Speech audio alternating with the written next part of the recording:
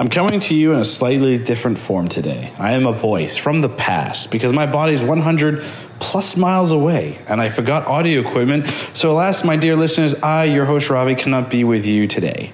But my two brothers, Christian and Arjuna, along with special guest Sahara, will bring you the latest on Lovecraft Country, Star Trek Lower Decks, Wizards, and all the DC trailers and teasers. I leave you now with this quote. Do not go gentle into that good night. Thank you and enjoy. I'm going back to my fruity pina colada by the pool now. Fun fact, it's actually rum. Just straight rum. All right. Well, that was Ravi's disembodied voice coming to us from wherever he is right now, probably enjoying some rum. Somewhere in the world. Somewhere in the world that he is joining us. And Ravi, we've replaced you. In fact, we have your replacement right here. Sahara, thank you for joining us. You're welcome. Happy to be here. Yes. Actually, it's funny because you've been mentioned on this show multiple times as my girlfriend, Sahara. And it's an ongoing joke because when he forgets to put that first part in, Ravi's always like, who exactly is Sahara? Can you please clarify? So thank you so much for joining us. Yeah. Awesome. You're welcome. The infamous girlfriend. Oh. Of Wow. Arjuna. The infamous girlfriend of Arjuna. Of Exactly. Arjuna. All right, guys, let's jump right into it. We do have a fairly loaded show. So Lovecraft Country, right off the top. We have the second episode. It's HBO Max's brand new show. What did we think? This is the second episode. To say that it sort of takes and goes in perhaps some directions we don't expect might be an understatement. Mm-hmm. So what do we think? So you remember what we used to do back in previous iterations of this podcast, one-word impressions? Yes, yeah.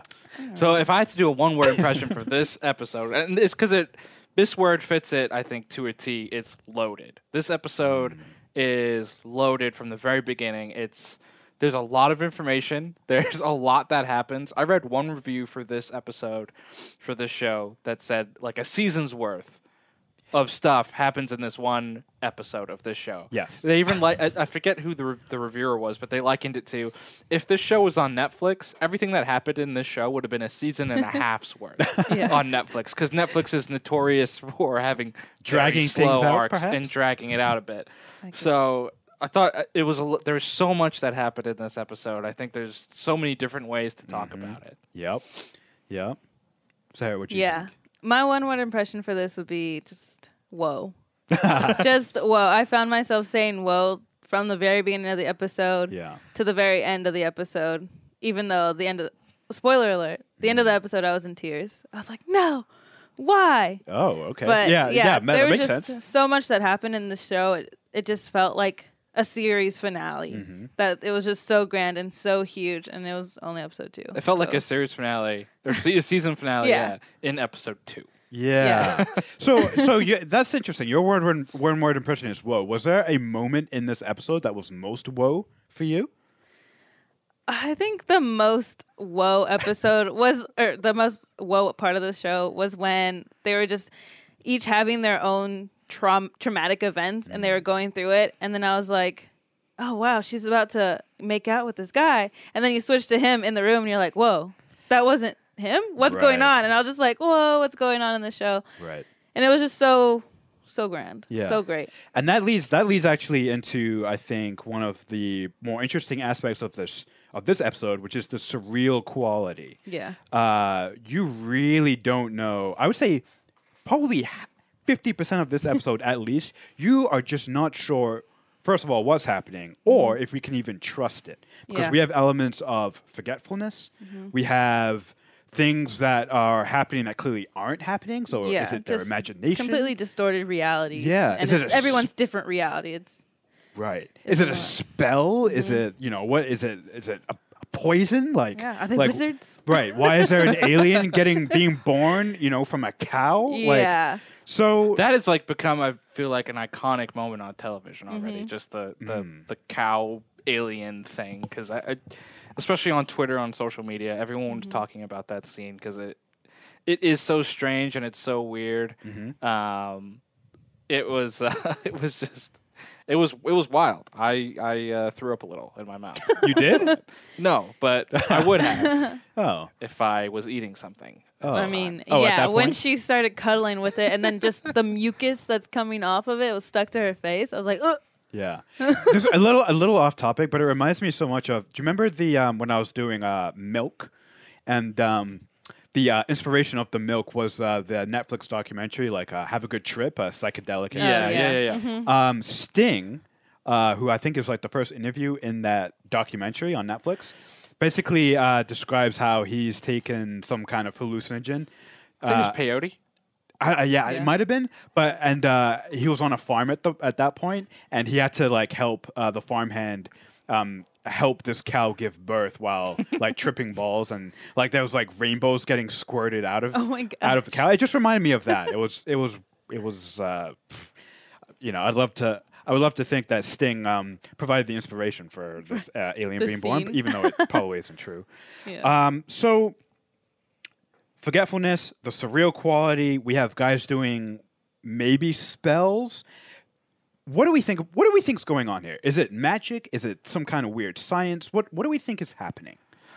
I think it's straight up magic for this episode. I think they're definitely part of some type of cult, and there's obviously a lot of allegories and allusions to them being KKK members. They have the robes. They talk about grand wizards. But they can't be KKK because they're too poor. They're too poor. Yeah, What a lot. line. that What was a line. great line. And like certainly a lot of members of this cult are pretty racist, as we kind of learn in the episode. They're at least uncomfortable. I think, you know, on a side tangent, one of my favorite scenes in the episode is when Uncle George announces Tick being one of, you know, a pure descendants of the what do they call them, like the Sons of Adam? Yeah, the Sons of Adam. The Sons of Adam, like a pure line, and he's like, "You can all get the fuck out."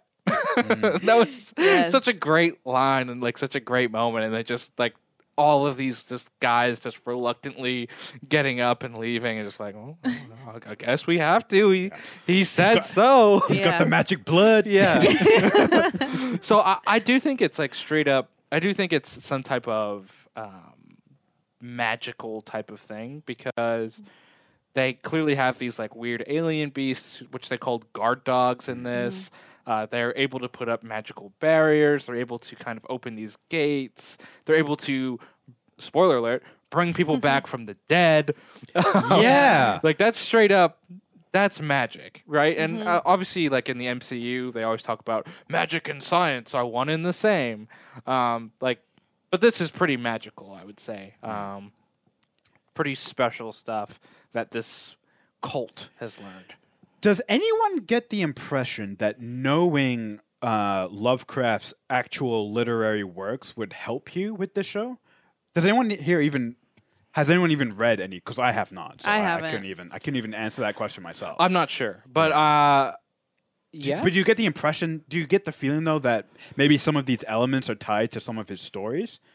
That's something we should look up for next episode, because I'm just curious to see how much reading his stories and knowing his literature would help. I feel like it might, especially because in this show they use a lot of good music, but they also use a lot of like audio tracks. And so I feel like they're also going to like start introducing like snippets from his work, like his written work, because they introduce pieces from written works from like poets and like musicians and everything like that. So I feel like it's going to come into play, but it's definitely one of those shows where you want more information, because I know after the show I just discovered that the HBO actually put out a podcast with someone who's like a horror fanatic and then also one of the writers of this show, which is really cool because she talks about what they were going through when they're in the writing room, what they're talking about, and like how they just wanted this all to come together. So it was just really interesting kind of hearing the process of how these crazy scenes and like scenarios were created. Yeah.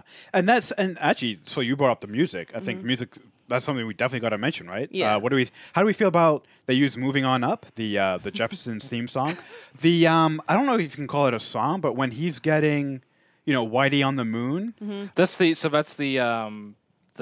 speech, they kind of in the first two episodes they've used like snippets from performances and speeches and things like that in kind of the climaxes of these episodes, Right. And it seems like maybe that's their stylistic choice for the show, and I think it's kind of cool and powerful because and especially if you do research into what these snippets actually are, Right. they're very relevant into the show, because the reason the show is so dense and there's so much going on is because everything has multiple meanings, right? Like Right. you have these supernatural elements, but they also tie in very realistically into what's going on in the 1950s with the Jim Crow laws, with racism.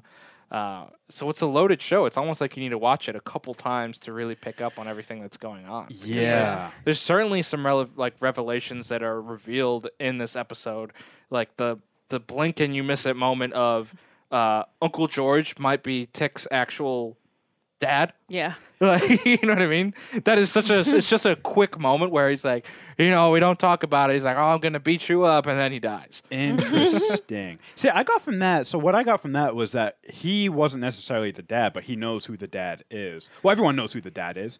But that's interesting that you thought it might be him. That would throw a whole wrench in this dynamic. I think there was a line that he said right before, the house started falling apart. Yeah. And he said something like, because you might be all he has left now, hinting at that he's going to die. So it's like, oh, was he the father? Like, he might be the figure that he has to be. Or is it just because he's been a father figure? So the reason I think Uncle George might be the father is because he references a story he heard from Tick's mom, and so they clearly had a close relationship.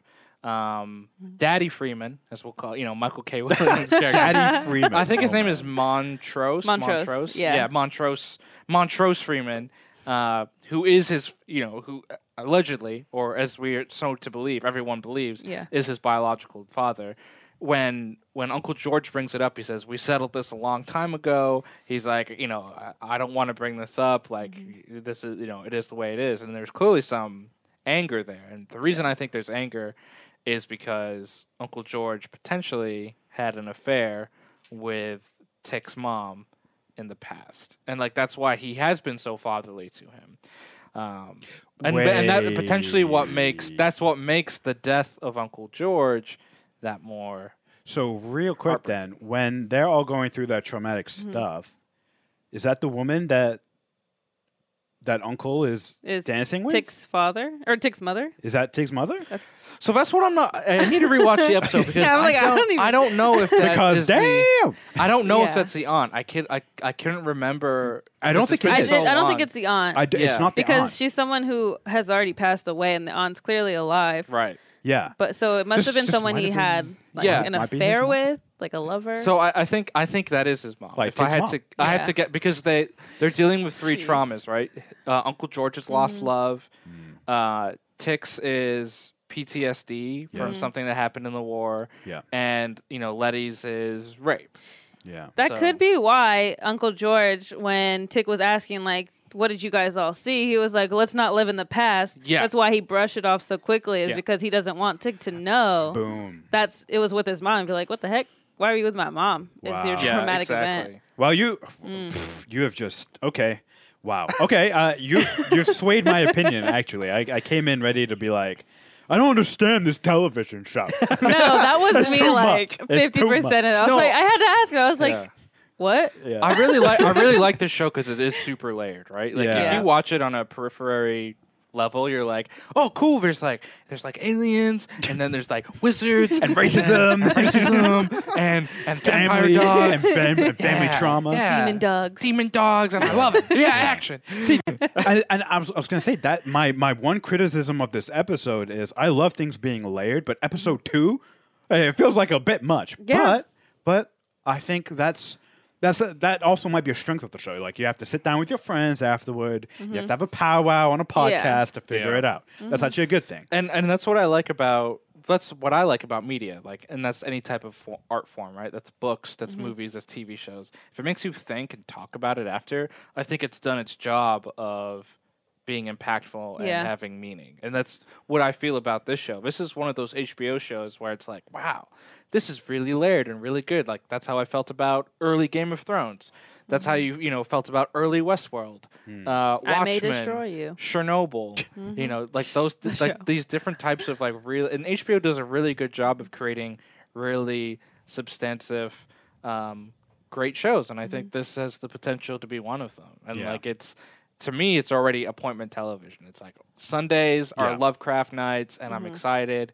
And like this Sunday, I didn't get to watch it with you or Ravi, and I was like a little disappointed because I think part of the excitement of watching these shows is just like, Talking wow, about it what right just after. happened? Yeah. Right, exactly. That's the other. That's a great point because I watched it by myself last night. Nobody was around, so I watched it and I was just like, I couldn't talk about it afterwards to figure it out. So, but we're doing that now. Last before we move on to till we ask the ultimate question, where do we think we're going from here? So obviously we end the show with really traumatic death. Yeah. But also everyone in that house seems to be dead or turned to stone or both. So where are we going from here? Do we think first of all is the daughter of the white people still alive? Oh, Christina. Yeah, is that her name? Christina? One of She's those two. probably alive. Christina. And where do we think we're going from here? I would say she's probably alive because I would, just assuming from how it went with Tick and like the whole ceremony, the ring, which is what she gave him, was the thing that let out the shroud that messed it up and killed everyone. And because she's directly tied to that, I'm assuming she sabotaged the ceremony. Oh, okay. And so now she's probably, and we didn't see her, the classic line of if you don't see them perish, they're still alive. We didn't see her perish. Yeah. I'm sure she left before the ceremony knowing like that was what She's was going to probably, go down. bottle feeding the creature somewhere in the barn. Yeah, exactly. And there's so much to her character. Like we didn't see her go, and we didn't see her assistant / friend die either. So I'm sure. Oh, William. Yeah, I'm sure there's going to be more of those two. In terms of these characters, like in terms of our main characters, well, Uncle George is dead at this point, and it was definitely alluded to in the first episode when he had the long goodbye with his wife and his daughter. Like, Yeah. okay, Uncle George isn't coming back. Right. Yeah. And yeah, Uncle George didn't come back. And so soon though. I think there's gonna be a lot of fallout from that, especially like is he Tick's dad? Now we have Montrose, in their back and what their dynamic is gonna be like. We obviously have Letty, who died in this episode. Yeah. And is now alive again, so she has to deal with that. So there's a lot. It's kind of like I feel like the next episode is just like a regroup.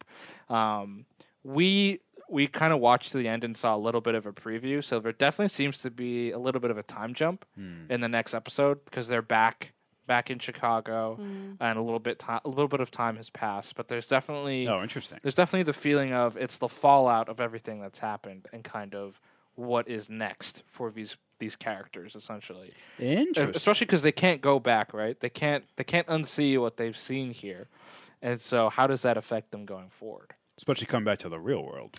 Yeah. Yeah. All right. Sarah, do you have any bold predictions? Any?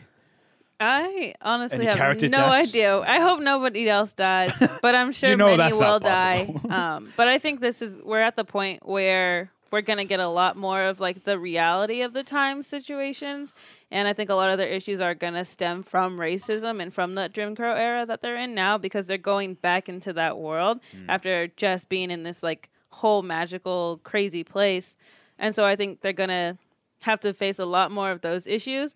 But all the while, I'm not sure, like, does this mean that Tick has powers now? Is he going to somehow use those powers? What's he going to use them for? Right. So I don't know where that's going to come into play. Okay. Yeah. All right. Do we think Uncle George comes back at all? Do we think now Tick knows that there's this magical oculate group out there that can bring people back from the dead? He saw that from Letty. Do we think he tries to do that for Uncle George? I don't see why he Yeah. wouldn't. I mean, he has the literary background. His dad, Michael K. Williams, is probably on board Montrose, with it. yeah. So perhaps that's setting up the next quest, which Yeah. is to figure out where they are and or maybe learn the spell or the ritual to bring them back. That could be a very nice next part of the chapter. I like Right. that. Yeah. Yeah, because it seems like there's a story to tell, right? And honestly, after the first episode, I'm like, okay, the story is these three characters, Letty, Tick, and Uncle George trying to find the dad, and that's going to be the full season, right? That's what I thought. And then it ended after 2 episodes. Yeah. Yeah. So I'm curious to see what the full arc is now, right? Because it really our expectations are upended a bit in terms of Right. now is it about Tick and is it about like Letty kind of moving on from these events and what's going to bring them back together? Because I think it's safe to assume there are two main characters at this point. Yeah. I thought Uncle George was our third main character, but he is dead. I mean, that explains why he's not on the movie poster or on the show poster. Ooh. It's just Tick and Letty. Ooh. Yeah, but maybe because they didn't want to the third wheel it and all that type of stuff. Yeah. Ooh, comment from Wes. Okay. Good friend of the podcast, Wesley Varghese, thinks Uncle George is going to be back. I think so. I think he'll be back too. I just don't know if he's coming back as a live body. Yeah. Maybe he comes Yeah. back as a vision or a dream. Flashbacks. Flashback. Because they have flash-forwards. already showed visions of his ancestors. So obviously the great grandmother leading him out of the house. So I feel like he's gonna come back into play, but in some form of a guidance or an angel who's watching over him. spirit. Yeah. Yes. Okay, I think it's time to ask that age-old question. Was Sa- it cheese? Was it cheese? The answer is Age-old yes. question. Sahara, was episode 2 of Lovecraft Country good? Yes. And I wore the shirt because it is seriously good. Oh wow! Damn. Exactly. Look at that. They set up the question with a shirt. Yes, Incredible. it was seriously good. It's amazing. And I literally tell everyone I know to watch the show because I just need more people to talk about it with. Nice. It's great. Nice. Arjuna, was Lovecraft Country episode 2 good?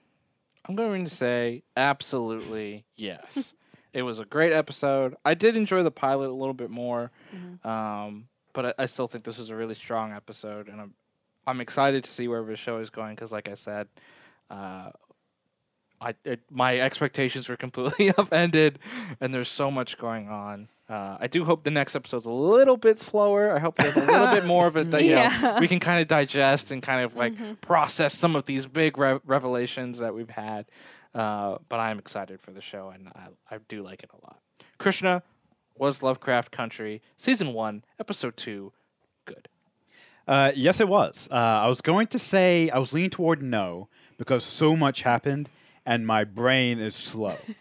But after hashing it out and realizing some of the elements that I missed, it was definitely good. I think I love the style of it. That's something you can never complain about with HBO, but especially with this show. Yeah. The aesthetic, I love it. I love it so much, and I love the cast as well. Is incredible. I love everyone who's in it. Okay, cool. So moving on to a show that relies entirely on special effects because it's completely animated. Yes. Star Trek Lower Decks, Season 1, Episode 3. I'm just going to start off right off the bat. The show, which I thought started off pretty good in Episode 1, is slowly for me going downhill. To me, it's becoming less funny. It's becoming more formulaic and predictable, and I am having less fun with it. But that is simply my opinion. I would like to hear what you. Why do you think it? Well, what's formulaic about it to you? Just that it's an event that happens and then they kind of do it. But how is that different from a Rick and Morty? Sure. Or some of other popular animated shows? First of all, if you're gonna compare it, Rick and Morty, in my opinion, does it in a very entertaining way. The two characters are absurd. The science fiction behind it, the things that how they solve it, are completely ridiculous and actually very smart on a certain level. Right? This show hasn't quite hit that stride yet. Now, I think it will, and I think it can, but it seems to me these first few episodes are just all about, and it's inevitable, right, with any new show, it's all about exploring its characters and trying to present you, this is what they're about, this is what they do in certain situations. You know, I feel like they're beating me over the head with, I get that the dude is a guy who sticks to the rules and regulations, and you know, I get that the female lead, she's all about kicking ass and being a rebel, you know, and it just seems to me that just beating over those two characteristics with those two characters over and over again, I'm like, all right, it's getting a little bit, you know, every episode is going to be this. Of course it won't be, and of course they're trying to set this up maybe to subvert expectations later, which I'm sure they will. But it's just 3 episodes of, I think, relatively the same thing with these two characters. And I'm like, I'm a little over it at this point. What would you guys think? Now that I think you're impatient. I am impatient. I absolutely am impatient. I would say there's been growth though from the characters, and I wouldn't say it's necessarily the same thing. In terms of where the characters have come, I think you're already seeing an evolution with them a bit with our main characters. Forgive me, I don't ever remember these character names because I'm horrible with character names in general. So I'm just delaying right now until I can pull it up. Yes, yes. But with Mariner and what's his name? Boimler? Boimler? Oh, Boimler? Boiler. I think it's Boiler. Boimler. Boimler. Right? Boimler is the stickler, right? And Mariner is the rebel, like doesn't work with anyone. And Yeah. you see both of them do a little bit of the opposite in this episode, right? Boimler is the one that says like, we got to break protocol to kind of do this. Yeah. And there's a really funny joke there where like the Boimler, like the Boimler maneuver, like the Boimler, like Oh, the plaque and the new the rule. plaque, Yeah. right? The new rule and Yeah. everything, and then do like a flash forward into the future and like the Boimler rule, which was super like famous and stuff, which is great. Like that's awesome.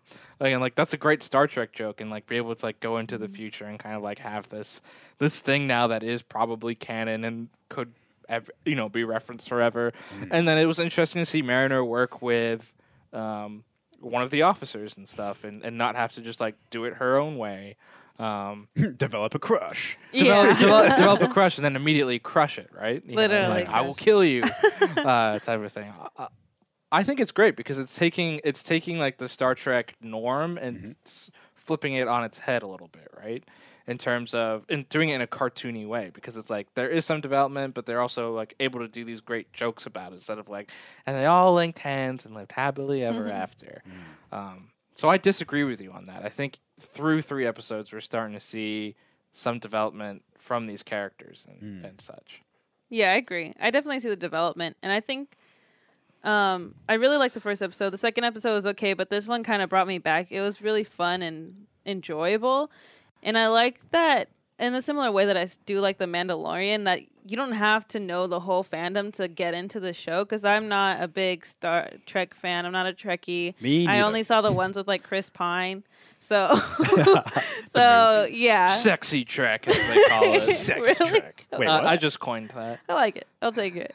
But yeah, it's definitely fun because like even for someone like me who's not in that universe at all can follow along and still have fun with it. So I kind of like it in like the way I like Rick and Morty, where it's just like people going on adventures in space, and it's a good laugh for half an hour, or whatever, however long it is, and I think it's fun. And I also really like the main character, the girl. The guy is fine, Mariner. whatever. Yeah, Mariner. She's cool. I like her character. She's super funny, and I feel like they've tried to do a lot of characters like her lately because they're trying to, bring in like more black stars and black characters and stuff. But I feel like they've finally channeled it in a way that it's not so much into like those stereotypes. And I think it's really cool. It's fun seeing that representation on there, which is awesome. Nice. Yeah, and I think that character works really well, especially in the Star Trek universe, because everybody is.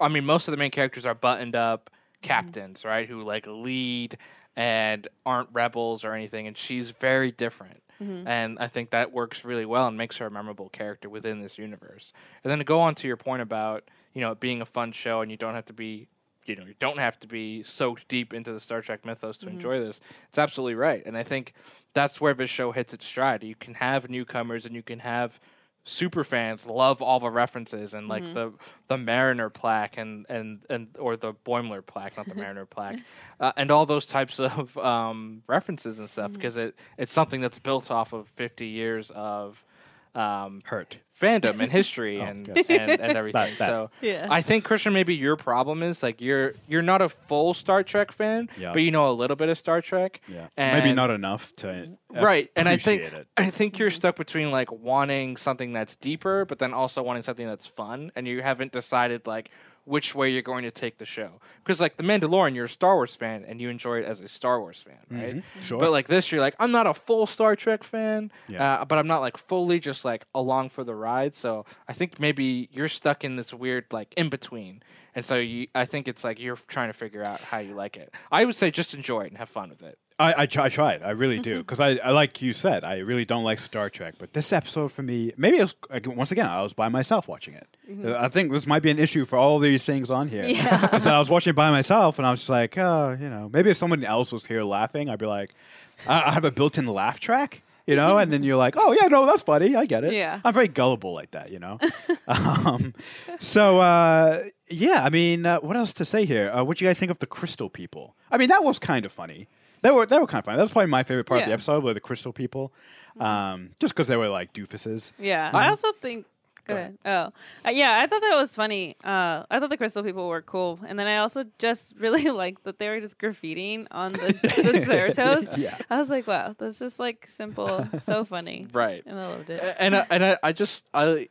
I like this version of Star Trek because it's always very serious, right? It's like it's a super threat and they come and attack, but nobody dies, and but like there's a very logical explanation why no one dies in this episode. They're a super primitive race that Yeah. have spears and like no technology, Right. And so that was fun. Like that, I thought that was really fun, and like the graffiti, and like they're able to overpower these really tired people because They're Yeah. overworked. they want to overwork these people, and then they have like the buffer time. I thought that was genius, right? Yeah. Because you always see like these people working on the spaceship, but then in the episodes they always have all of this time to do stuff. And why is that? Because it's buffer time. Oh yeah, it takes 8 hours to change like the screw wheel, you know, but change a light bulb. or I also something. think that was like a perfect like theme for an episode, especially right now because so many people are working from home and like have the freedom to, you know, kind of do work as they need as long as they, you know, get their tasks and done by the end of the day. It doesn't matter. But I know that, you know, because I used to work remote before now, like an actual remote job, and like sometimes I would have to submit reports through like Toggle, which is like a task checking site, and it just tracks like your times and how long you take for it. And I'm like, oh my God, I feel like so much pressure. And so I just found this episode super relatable because I know what it's like to be watched and like have to like be timed for every little task you do, and like how much easier it is when you don't have to be timed. And it's like, as long as I'm getting the work done at the end of the day, like Yeah. you shouldn't even care about the process. Yeah, please shut the fuck up and leave me alone. Exactly. You're absolutely right. That was completely relatable, and that was an interesting dynamic, like Yeah. pulling in some Yeah. real life work situations. That was cool. And I like that. I like that about Lower Decks because they haven't been afraid to kind of poke at the Star Trek formula either, right? Right. They haven't been afraid to poke at like these questions that make no sense, like with the holodeck and it being like, yeah, everyone's going to use it for sex stuff. Yeah. You know, Of course I'm they like, are. oh yeah, like working like all the time. Yeah, people are gonna like not do stuff because you're always working. You live on a spaceship, you know, and there's no pay in the universe, as Julian said a couple weeks ago. Like, in the Star Trek universe, you do this just because your love of Starfleet. Like, That's true. They even brought that up a few times. They're like, for Exactly. Starfleet. yeah, and that's like, what's great, okay. and that's what I like about the show. They're able to poke fun at the fandom and the whole universe and have fun with it, and like that's what the show is about. And I feel like you're getting a little bit more of that each week. That's interesting. Unless anyone has anything else they want to mention. I have one more thing. Oh God. Krishna Yes. was Star Trek wow. Lower Decks season 1 episode 3 good. Despite both of your best efforts and your impassioned pleas, no, it was not good. You're not good. It's definitely one of those shows where I need to watch it with someone else, otherwise I'm bored. That's fair. Sahara. Millennial. Yeah. Paint me a borderline millennial. Yeah. I think you're a little old. No, I'm right there. I'm right there. Gen Z, millennial, I'm right there. I swear. My hair just fell out, genetically. It was a choice. It was a choice. Bald is It a is choice. It is. Well, this was kind of half. Sahara, was Lower Deck season 1, episode 3 good? Yes, it was. It was definitely very good. I had a lot of fun with it, and I'm definitely going to come back for episode 4, which is more than I can say about any other Star Trek things in my life. Well, So, there you go. Star Trek, you have gained at least one new fan, woo! which is great. Yeah, Arjuna was Lower Decks season 1, episode 3 good. Yes. It was very good. And I shocked. enjoyed it, and I am excited for the future. Krishna is a poopy head and Wow. doesn't know what he's talking about. Wow. He doesn't understand good art. He thinks Good art. he thinks that what's Triple that? Frontier? Triple Frontier is a good movie. It's a good action movie on Netflix. It's nothing more, nothing less. I expect more from the creators of Rick and Morty. I expect You more. expect more from a cartoon? Wow, Yes, Krishna. that from the creators of Rick and Morty. It's I do. one writer from Rick and Morty. I expect. Jesus. I expect the world. Real quick, we do have someone in our chat spamming us, and I feel like we should reference it. I took the words right out of my mouth. For those who are, following along during the live stream, Ravi, I know you miss us because you're clearly not here for the podcast. Also- but can you please refrain from spamming our chat? Also, you've clearly kidnapped this Twitch user handle that you have abducted. We are looking at the chat, and anyone who's watching, please, let us know. Also, I What am do you wearing a polo because it was the only clean shirt I had. Wow, Juno, you think you can go on vacation for 2 days and use all your clothes? Yes, That's clearly what happened. because it was 150 degrees. Yeah, you're literally sweating through your clothes every 20 minutes. Even at fair. like 9 p.m., it was still 98 degrees. That is it was awful. horrible. Was Yeah, that it was AC at least? Yeah. Yeah. Oh, okay. It was just like when you stepped outside, it was a full 40 degrees hotter. Yeah, it was horrible. So, Okay. Well, moving on to our other animated show. do you think it's time for potentially one of our giveaways? I think we should do it after this next one. Okay. I had this set up a certain way, and okay. you've now ruined it. Oh, I'm sorry. Just kidding. Stick around after this wizard section. We will be giving away one of these masks. Was a good custom mask, so stay tuned. But first, Wizards. Netflix original. Would you say spiritual sequel, or No, is it it's just straight up sequel? It's they're calling it the Tales of Arcadia, and it is the third and final show in the Tales of Arcadia Oh, wow. trilogy. and Final, saga. huh? Well, we're gonna have to talk about if it really is the end, because it seems to me that it isn't. But Wizards, they dropped, I think it was 10 episodes, a limited series. If you've watched Troll Hunters, very much in that style, it's the exact same characters, actually. They go back in time to try and stop the time from falling apart because of these three crazy, powerful forces of nature from, destroying everything that they know and love. So time travel, there's major deaths. We pull in events from Troll Hunter and turn them on their head. They either rewrite history or they play out history exactly as it was intended. We should, definitely talk about that. But what are your surface feelings on this show as part of the Tales of Arcadia lore that Netflix has given us? I honestly thought it was really strong and powerful. Honestly, it was one of those shows I was disappointed there weren't more episodes. Oh, interesting. Because I thought what they did with the show and kind of building out the mythology was really impactful. And, one of the second series in the Tales of Arcadia was Three Below. Right. That was like a solid show, but it was definitely the weakest because it felt like there's a lot of filler. And Troll Hunters 2 felt like there was a lot of filler in there as well. This just felt like episode 2 of Lovecraft Country, basically 10 times over. There's just so much going on each and every episode that it's like, I kind of wish there was some of that filler to develop some of these characters, especially in the past. Doxy. Doxy? I think it's Doxy. And the main character of Wizards, like he is a very interesting lead, and it's like we don't get a ton of time with him because there is so much Troll Hunter stuff to kind of deal with in the show. But I mean, initial thoughts on the show is just I really liked it. I really love how it connected, especially being a fan of the previous shows. Sahara, I know you haven't watched the other shows, so I'm interested. Oh, that's to see interesting. That's a good what you perspective. felt. Yeah, I watched a little bit of Three Below with Arjuna, but I mostly fell asleep during it. So I guess that speaks to how I felt about that. But this one I actually was awake for, and I really enjoyed watching it. I don't know if it's because I really do love that kind of medieval time and Renaissance time, where it is like King Arthur and like Camelot. I don't know if they called it Camelot or something. They did. They did? Okay, yeah. Yeah. And Camelot. I always loved those kind of stories growing up, so I think it kind of took me back to like when I was a kid and the stories I liked listening to. So I had a lot of fun with it, and I also just like, I don't know. I just really liked the way that the story played out. I liked that it had really good action, which I wasn't really expecting from this kind of kids show. Yeah. Like it seemed a little bit, is it a kids show? It is technically a Yes. kids show, but there's certainly, I mean, especially with this show, there's a lot of adult themes. There's a lot of There's a lot of death. dark themes. Yeah, and I thought they actually Yeah. did a really good job. But I think it is ultimately a children's show, but it's a very well done children's show. Yeah, I definitely would agree with that.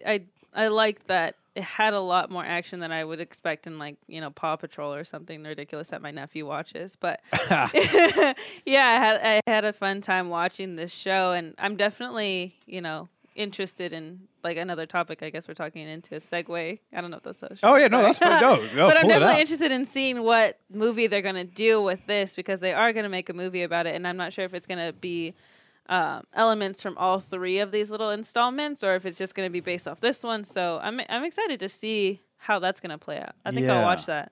I have a theory, but we'll get to that in a second about what the movie might involve. Mm-hmm. Because we saw a character in this show, and correct me if I'm wrong, we saw him for like 2 seconds, and then we didn't see him again. And he's a very prominent character from Trollhunters, the Pharaoh looking guy. I forget his name. Yes. Yeah, we saw him for like 2 seconds, and Yeah. then he wasn't there. He was there in the past, but in the present, he is dead. Yes, correct. Yes. But it's such an important character in the Troll Hunter mythos. Yes. You know, and so it's just very interesting, and we only saw him for a second, and he didn't do anything except pull Morgana, I think, out of the water, maybe? Yeah, something like that. Yeah, something like he basically bought her to the three crazy powerful magic people. Right. What was I going to say? So I totally agree. The choreography in these shows are like next level. Like the Yeah. action is really good. In fact, I would say that's probably the strongest part. And I would absolutely agree that the stakes in this particular series, especially with the deaths, was a little bit shocking. In fact, I almost didn't like it because it was like it's almost like they were kind of cheap with some of their characters. I feel almost they weren't, but I feel like they were. I go back and forth on it. I'm like they like Lancelot dies, right? But I didn't get the emotional impact I wanted from Steve. He's mad for like a little bit, but then he goes right back to being butt snack Steve. You know, I'm like, you know, I don't see what the point of killing Lancelot right there was then, because it didn't affect Steve the way that I would have wanted it to. I understand it's a kid's show, but you know, and there's just little moments like that that just irked me a little bit. You know, that's just an example. But what other major deaths were there that I'm totally forgetting? I mean, the big one is Merlin, right? And I thought that was the death they handled really well. I agree with you. I don't think the Lancelot death was handled super well. Yeah. But the one they absolutely nailed was Merlin. I agree. And especially the way it affects Duxie and really the other characters too. It affects Jim. It affects Claire. Morgana.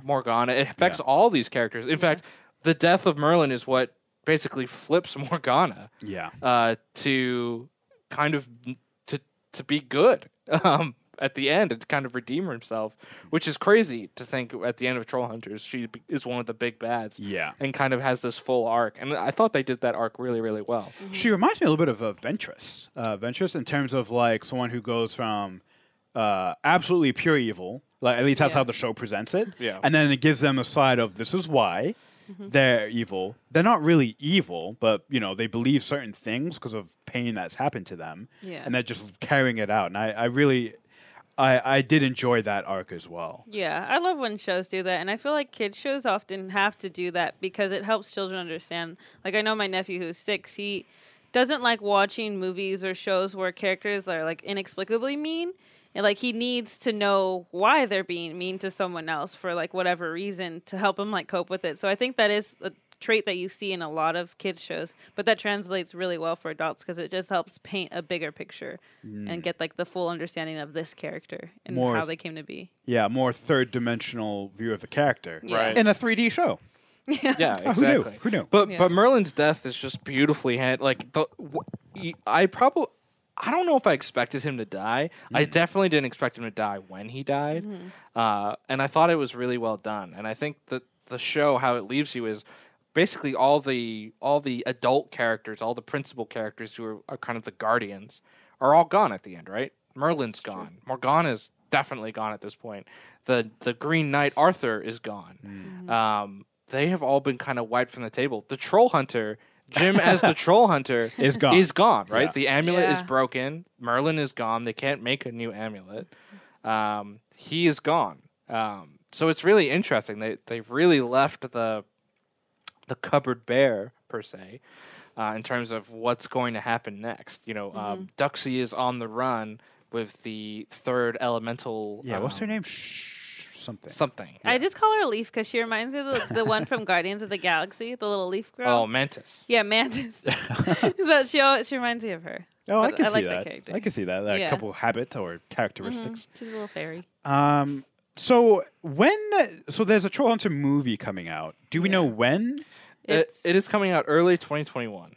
Early 2021, and it's going to be straight to Netflix. Would that be? I would Yeah. assume so. So I have a tweet pulled up from Guillermo del Toro, and Perfect. he says everybody, in all caps, and I mean everybody, comes back 2021 for a big, bold, spectacular feature film that ties every part of the myth. Final Arcadia element, first quarter 2021. Wait, everyone's coming back. Yeah, Ooh, that makes me nervous. I know, because like you guys are talking about how, like everybody's Yeah. like That sounds dead. like that sounds like a 20. That sounds like it needs to be a 20 episode season, not Yeah. crushing all these people into 2 hours. I don't think it's going to bring back your majorly dead characters. Like I don't think Merlin's coming back, He put barring in all caps everybody. barring a flashback or anything, especially because of Sure. the goodbye Merlin and Morgana had to Duxie at the end of the show. Yeah. I don't think they're coming back because I think it really is now about Duxie and Jim and Claire and Toby and The aliens Krell and Aja, the aliens. Right? I think it. and Steve. and Okay, Steve. It's Steve, right? And obviously the Steve. mystery, know. mystery at the end of the show is King Arthur's sword Yeah. is in the stone, and so who is going to pull it? Obviously, they're heavily hinting at Jim as being the one that's going to pull it. But, With those puny arms, he ain't pulling out shit. but I mean, could it be Steve? Could Steve Yeah. be the one? Is that part of his arc with Lancelot and being kind of cowardly? Is he going to be the one that has gone from inexplicable bully at the beginning of Trollhunters Yeah. to Jim to savior of the entire world? To bumbling savior. Yeah. Let's be honest. 'Cause He's isn't never. He's a bumbling Yeah, idiot. he's a fool. He says butt snack for crying out loud, which, by the way, is a great catchphrase. He's the one that is kind of like a descendant of Lancelot, right? Yeah. So it would It make has to be. sense then that he would be the one to pull the sword out of the stone, like the sword in the stone thing. Could potentially be, Maybe. We'll see. What happened to because I didn't finish Three Below. What happened to Steve's little nerdy sidekick? So he goes back to the aliens, the alien planet with Aja, the sister, and that's why she's not on Earth either. Only Krell is. Right. in Okay. the show. Maybe he's the one who pulls out the sword. A twist out of left field that you never see. Oh, it could be Audrey because she's like the warrior between the two. So that would be interesting. Like I am curious to see what the movie, like which arcs they're really going to bring in. Who's going to be at the forefront? Yeah. Which characters are obviously going to have to take a step back. Yeah. I would assume because there's the 3 shows, it's going to be probably a representative or the main characters from each show. Yeah. Is it going to be like Jim and Duxie and Aja and Krell? Or Claire and It's gonna be everybody. Toby? Yeah, Yeah. it'll be interesting. Everybody. It's gonna be everybody. And I mean You don't capitalize everybody unless it's gonna be everyone. And honestly, if that's gonna be a movie that wraps the whole thing up, I do want everyone. I do. Yeah. I don't know how they're gonna do it. I don't know if it's gonna be good, but I want it. So I have to ask you, Arjuna, was Wizards good? Yes, it was, and I would say it's the best of the Tales of Arcadia trilogy. Wow. Yes. Bold words. Sahara was Wizards Tales of Arcadia a good? Yes. I like the way it brought me back to my inner child while still gave me the action that I need as an adult. Ooh, okay. Yeah. Ooh, I like that. Professionally done. Krishna was Wizards Tales of Arcadia good. It was good. It was good. Ooh. All my problems with it, I still remind myself, it's a children's show. And as a children's show, it's incredibly good. My God, as a kid, I would have loved this. I think just in the moment of me watching, and again, I think I watched all these episodes by myself. Maybe I was in a bad mood this week. Maybe that's what it was. Yeah. Like I had problems with everything. But it was good. But we swayed you on 2 of the 3 things. You did. I'm impressed. You remind Good so job. Yeah. here's why. For Lovecraft Country, you explained some things that were really confusing and provided a lot of really cool theories that I'm like, oh, actually, that's awesome. And for this Wizards, you reminded me, what about the show makes it good and the proper lens to view it through. Yeah. The same way I like Triple Frontier. I do that lens through an actual movie on Netflix. And that lens is good. Same thing with this. So, but before we get to, we have a bit of Was It news. Let us present, or get ready to present our winner for this first Was It Good custom-made mask. Arjuna, are we ready to select a winner? Have we already selected a winner? To quote Ozymandias in Watchmen, that's why I pushed the button 30 minutes ago? 30 minutes ago. Wow. Are you going to give your epically long speech now? Yeah. He's like, that's why I pushed it 30 minutes Wow. Okay. So Jenna pulled in Ozymandias, and who is our first lucky winner? Our winner on Twitter. You said Twitter, right? Oh yes, our winner on Twitter. On Twitter for the Was It Good mask is at Nick Dion. Nick Dion. Nick Dion. Congratulations, Nick. Woo! You have won the Was It Good mask. We will be in contact and shipping it to you shortly. Yes. Congratulations. Awesome. Yes. Congratulations, Nick. And for those of you watching and listening, don't go anywhere because we have one more mask to give away to a lucky winner. And that will be from our Instagram selection, our Instagram pool, if you will. But before we get to that, let us dive into some Was It news. DC Fandom. This is an event that happened that I didn't even know was happening until Ravi started showing me trailer after trailer after trailer. And then I asked him, what is up with all this DC stuff just dropping randomly on this day? He's like, it's the DC Fandom. So without further ado, let's start off with the big one. The Batman, Robert Pattinson, Jeffrey Wright. We got a trailer, and a pretty substantial trailer at that. Not a teaser, it's a full trailer. What do we think? Really? No, I'm just kidding. Oh, God. I was like, shocking. Wow. Okay. The Batman trailer, I'm cautiously optimistic. It's a lot of caution here because, I've been alive now for 28 years, and I swear to God there's been at least 100 Batman in my haven't. lifetime. But it feels that way for sure. And the trailer looks cool, but I just get Dark Knight vibes all Yes. over. Yes. It just seems like it's a remake of a movie from 15 years ago. Oh, no. It's only 15 years. Yeah. I don't know if this is the Batman we need, What? You're not going to go but this there. is the Batman we're getting, I guess. It's the one we deserve right now. And it's like, okay, I don't know. Like, I feel like Christian Bale. I feel like Nolan and Bale, as much as I dislike Christopher Nolan right now, Nolan and Christian Bale really nailed the Dark Knight, right? The Dark course. Knight iteration of Batman, the gritty, the origin, the realistic type of thing, right? And I get Matt Reeves is going for like this detective movie. I'm like, well, that's what the Dark Knight trilogy did. They had a whole fucking ballistics thing where he had the wall come out and he did the bullet reconstruction. Like, they did the detective thing. I'm sorry, like it's been done. Like, the Dark Knight has been done, and this just feels like, to me, it's like, let's just update it by 10 years, and here's our new Dark Knight movie, and he's gritty and he's young and he's a detective and I am vengeance. Like, that's a great line. it's a good line, but I don't know. I feel like when you consistently do different iterations of the same franchise, you have to do something different. You have to have it distinct. As much as people love and hate Ben Affleck's Batman, it is cool and it is different because it's an older Batman, right? It is a Batman who is seasoned and probably closer to the end of his career than the beginning, right? But Ben Affleck highlights a fallacy in that way of thinking. Just because it's different doesn't mean it's good. Agreed. What if Robert Pattinson is just like The Dark Knight and it's good? You're not seriously going to be disappointed by that. If it's good. I'm gonna be bored by it, much with like the Marvel Cinematic Universe, right? Yeah. The movies aren't bad. They're not technically bad movies. They're entertaining. They the are what they difference. are, but they're just cookie cutter and they're boring. And that's what I feel like the Batman could be, right? I feel like it could just be, okay, here's what we've gotten before, and it's well done, but is it innovative? Is it new? Is it distinct? Is it memorable? I don't know if it's going to be those things because it's been done, right? This is like the discussion we go back to Spider-Man 3 a few weeks ago, right? Yeah. Spider-Man 3 isn't a great movie, but I did say it was good. I did say it was good.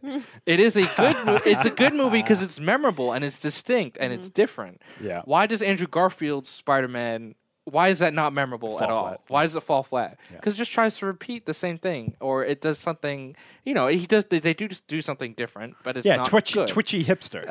But it's not good. Terrible.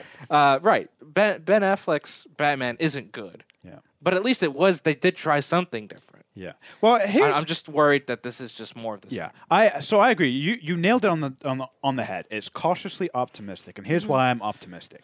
Robert Pattinson, Zoe Kravitz, Paul Dano, Colin Farrell, Jeffrey Wright, Andy Serkis, John Turturro, Peter Sarsgaard. Oh, good old Peter. That is And there's more as well. This is just what I could screenshot.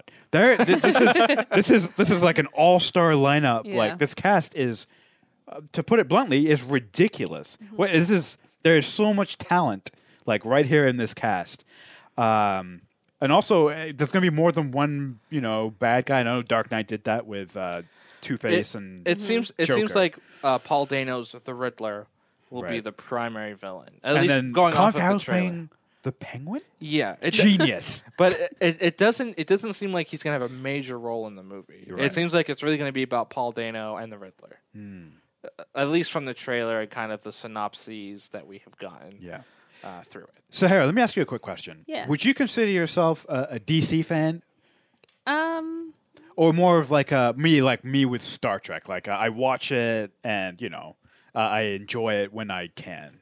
yeah, I would say I lean more towards like I watch it and I enjoy it, but I'm not invested in the DC universe. Sure. Because I feel like I'm more invested in the Marvel's universe where I can like actually recollect the movies and what's going on. Yep.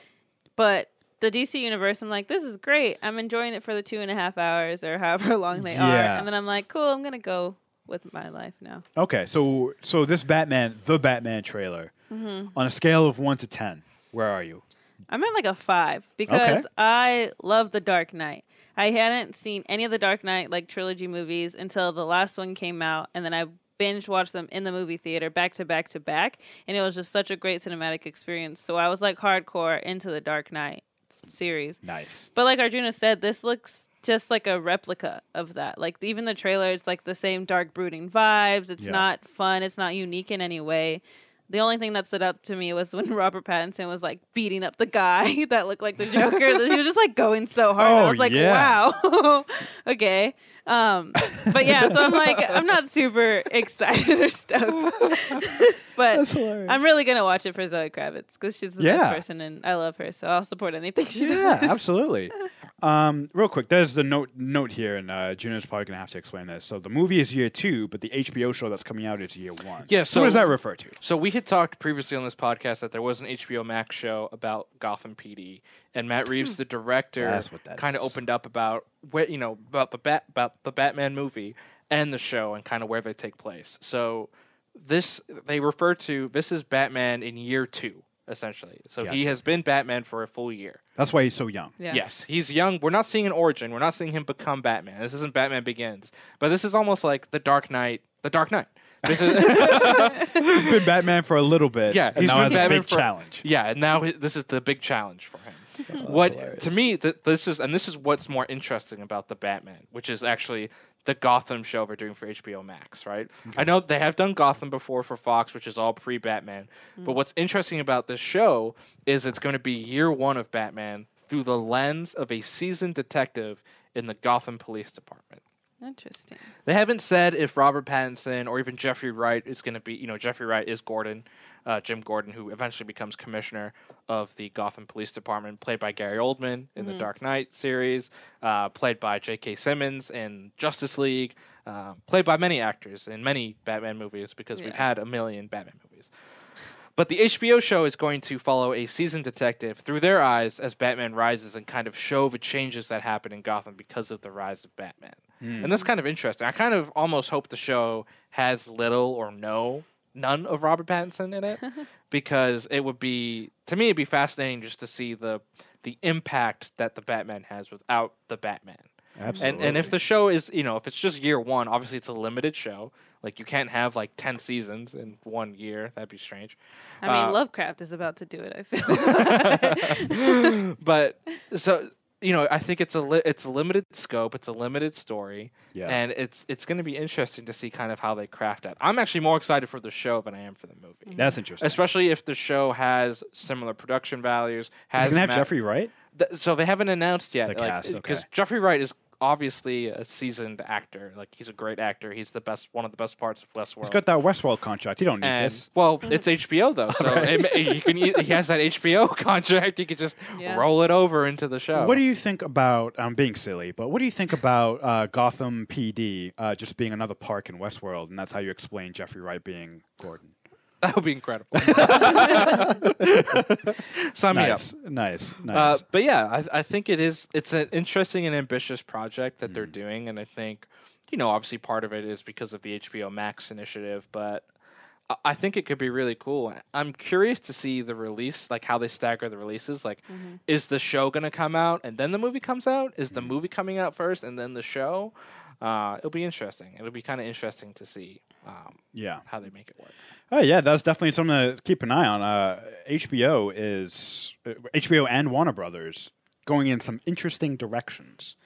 Let us see. So you guys actually gonna have to help me out completely with the next one because even though Arjuna told me to watch the trailer, I totally forgot. I saw the video game trailers, Arjuna, but I didn't watch the Wonder Woman 1984 trailer. Sure. So how was it? How did you guys like it? I didn't like it. I thought it was cheesy. I don't know. I don't know if it's because I feel like it's because I finally realized what the movie was about. Because I think the first trailer, I was like, okay, she's back in 1984. It's fun vibes. It's the 80s, and she's just like back in time. And I was like, I like this vibe. But then this new trailer that just released kind of showed me more because I don't look into like the articles and all the buzz about movies. I just watch the trailers. You don't pull in Arjuna. Yeah, Healthy, exactly. very healthy. I'm right here. Yeah, so I feel like I was just taught more about what this was going to be about. And what is it, Kristen Wiig, isn't it? And she's the villain. I was like, I don't like that casting choice. And I think it's just a weird commentary of like something that like trended on Twitter a little while ago of like pretty privilege because it's like girls like you get away with so much more than girls like me. And I thought that was just like cheesy. And I don't know why this movie's being made. Cheesy. Nice. But yeah, so I think this made me less excited about the movie than the first trailer did. If Ravi was here right now, and I have to do him justice because I'm sitting in his chair and trying to beat him, Justice League. he would say the movie is being made because girl power. Like that's literally what he would say. He would be like, this is a political agenda behind this whole thing. Instead of making it organic, you They're trying to like force- how you referenced yeah. with having black characters on television Yeah. instead of like just making them organic black characters. It's like because we have a mandate to do it, we have inserted this into this. I kind of echo Sahara on the trailer. The first 1980 Wonder Woman 1984 trailer is really stylistic. It's to Blue Monday, really well done, really great trailer. Absolutely. For trailer nerds like myself, loved it. You are a trailer. This second one got a lot of bad buzz because the rendering on the cheetah, because Kristen Wiig is playing Cheetah. Oh right. Looks a lot. I know a lot of people made this joke on social media. Looks a lot like the Cats rendering. Oh no. It does look like a really bad makeover. Yeah, it Oh, doesn't. God. It doesn't look great. And one of the biggest issues I had with the original Wonder Woman is that final act. It's that climax between Wonder Woman and Ares. It's just horribly rendered. It's just not great. It is Again, weirdly it's bad. casted. Yeah, that was bad. That was That a was bad super casting weird. too. So I feel like what made Wonder Woman great was Gal Gadot, was a lot of the development, and I hope that's what this movie is about too. Yeah. I was always weary about this sequel though because they did bring back Chris Pine and like, oh, he's alive now, and it's like, okay, unless you're completely just throwing continuity out, which they might be because It's DC. You can do that. yeah, he is because he is dead by the time Justice League rolls around, and we were told that this is in the same line as Justice Yeah. League, and he is clearly dead in the present day. I'm just curious to see how they reconcile that he's alive, or then they're going to have to kill him again, Maybe. or make him disappear. in some Yeah, way. maybe I'm looking too deeply into this, but it does irritate me that they're bringing him back simply because this movie is being billed, and this is by the people who are making the movie, as like female empowerment, girl power, and by bringing Chris Pine back, the message to me is that this movie can't survive without a strong male lead. Right? The reason they're putting him back is to make sure that the people who went to see the movie for Chris Pine, the first one, come back for the movie. To me, that just defeats. Like I said, I could be reading too much into it. No, and I I probably see am. that. I agree with that. Yeah. It's like, why bring him back if it is about women empowerment? Yeah. But then I also don't think, like you said, they don't need to force that narrative so much because she's a female superhero. She's already badass in her own right. So you Right. don't have to also build something around her because she's a woman. Like, she Right. just is Yeah. badass because she's badass. She's an Amazon, an immortal Amazon. And, Yeah. it feels Cut down. and it feels lazy because even in this trailer, and you saw it in the first trailer a little bit, is they're just inversing their roles from the first one, right? She's the fish out of water. She's learning how to work in society. Yeah. Now he's the fish out of water in the 80s, right? Like, oh, he's like, everything is art, and he goes up to a trash can. He's like, oh, that's just trash. And then in this trailer, he's like, I'm the best pilot. Like, they can't find me. He's like, oh, I forgot to tell you about Radar. So now he's the fish out of water. He's the person that's kind of blinded. And to me, that just feels like lazy writing. It's like, oh, okay, this worked really well, like the fish out of water elements. Now we can inverse it, and now she's the one that is more familiar, and he's kind of the one that's out of place, the man out of time. Yeah. By the way, the man out of time trope we've seen in Marvel movies with Captain America. He is literally Captain America. Oh no. Yeah.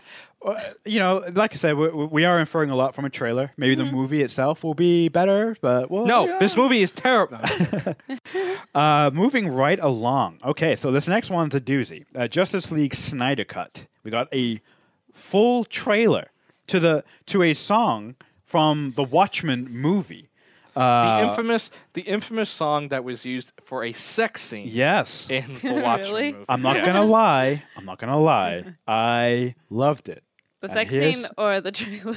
Well, the trailer. And maybe the sex scene too. No, I'm just kidding. Or am I?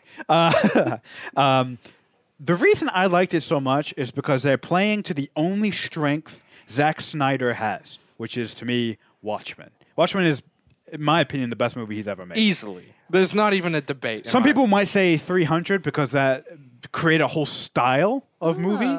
Maybe. That doesn't matter to me. Go back and watch I agree with 300. you. Go I back agree- and I watch agree. 300. It's terrible. Yeah, no, I totally agree. So to me, it got me excited because I love Watchmen so much, and they're drawing. And it wasn't just the music choice; the longer takes, the over dramatic, shots of characters, which tells me the idea that perhaps they're reissuing this movie to spend more time on character development, which is what makes Watchmen so good. We really got to see these ideologies of these characters, the 6 characters in Watchmen. I'm like, well, maybe they're going to dive more into this, where each of these characters are coming from and why they're different from each other, right? Instead of, oh, we're the Justice League and we fight evil. We're all the same. We don't want that. We want to see, what makes each of these people different and why their differences, when they come together, work as a team. Come together. So I personally loved it. Kind of like the Batman, it makes me cautiously optimistic, which in turn makes me sick. Because let's be honest, it is still DC. But what did you guys think? Sarah, did you see this? First of all, have you seen Justice League? No. You're lucky. I don't think I have. Wow, so you but avoided a disaster. But I've seen the individual movies. I saw the Aquaman movie. I saw Wonder Woman. I've seen all the individual movies that kind of made this trailer. And I don't think if I did see Justice League, it must have been horrible because I have no memory. It came out 3 years ago in 2017. I'm gonna go with no. Yeah. You're gonna go with a no. Okay. Yeah, I'm gonna go with no. I haven't seen it. And this trailer looked interesting, but since I haven't seen Justice League and I'm not really invested in the Justice League, I didn't watch the shows growing up or anything about that, read the comics. Yeah. I don't care too much about it, but I do like the individual heroes that make up the Justice League. I love Wonder Woman, I love Aquaman, and I don't know who else. Actually, those are the only two. Yeah. I like those there's two. Batman, there's the Flash, Superman, there's Batman, the Flash, Superman. Yeah. And Cyborg. Oh yeah, Cyborg's cool. I like Cyborg. Yeah. But what this trailer made me want to do was just rewatch the movies so that I'm ready for this All right. super cut. I would almost be like, you're gonna have to, swallow the bullet and watch the original Justice League, which is horrendous. I refuse. I refuse to watch it. You gotta watch it with I'm me. going to because I want to remember. I want to remember See the pain. differences. And I want to see the differences. I remember I was watching Justice League in the theaters. Ravi was sitting right next to me, and I swear to God, every 15 minutes he would mumble this choking sound in his throat and jerk in his chair. I thought he was going to just get up and walk out. I really thought he was going to walk out. Honestly, I'll be honest.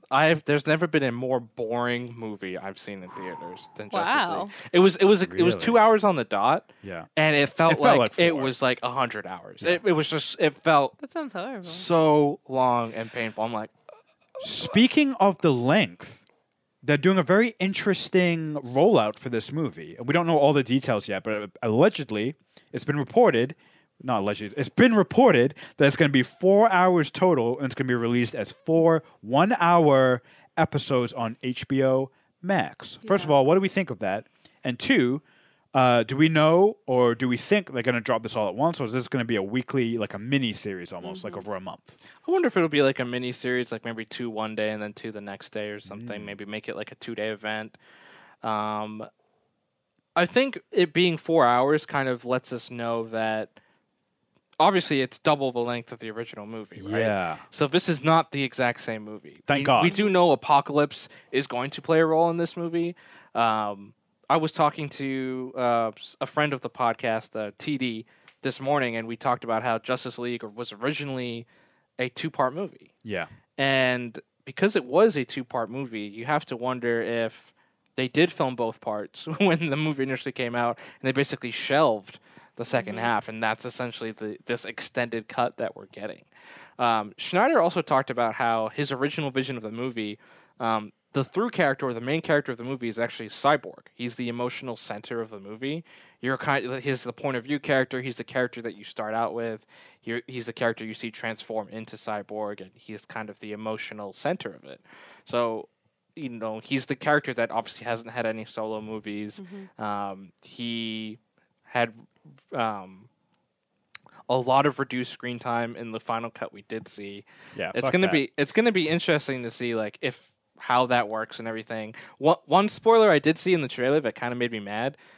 You see his dad, Cyborg's dad, die in the trailer. Yeah. Which is very different from the Justice League movie because he's alive at the end of that movie. He doesn't just die, by the way. He dies the exact same way that the guy who comes, Dr. Manhattan, dies. Yeah. Like, is inside that reactor thing, and it's almost the exact same, like, special effects. Wow, it's from like Zack Watchmen. Snyder directed It's both like movies. Zack Snyder doesn't know what he's fucking doing. I'm just But I mean so he's in the containment field with a mother box, That's which what is it what is. gives Cyborg his powers. right. So, I am interested to see the differences. Like, is the first 2 hours going to be similar with some different plot lines and different takes obviously used?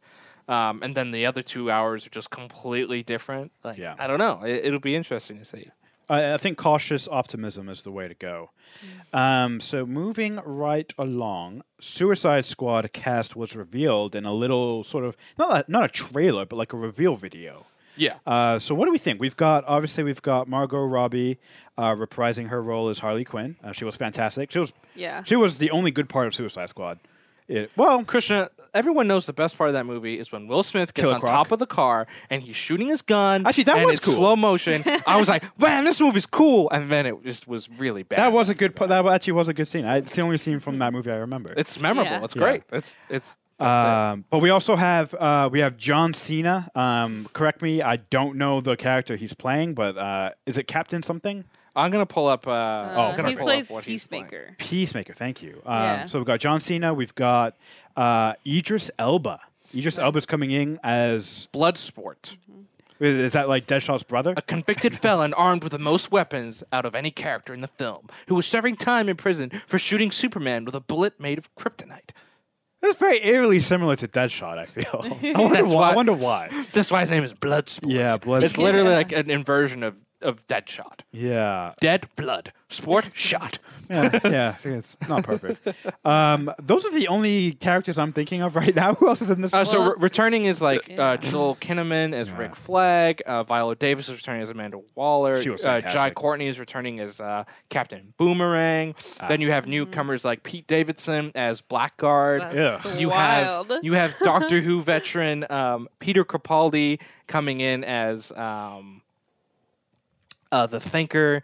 You have Sean Gunn, who infamously motion captures Rocket in the Guardians of the Galaxy, playing motion capturing for a character called Weasel. What the hell? This is James Gunn directing this movie too, right? Yeah, Taika Waititi is voicing a character in this Yes. movie. Nice. Nathan Fillion is coming in as the arm fall off boy. What? Um, The Armed Fall Off Boy? Was that a band?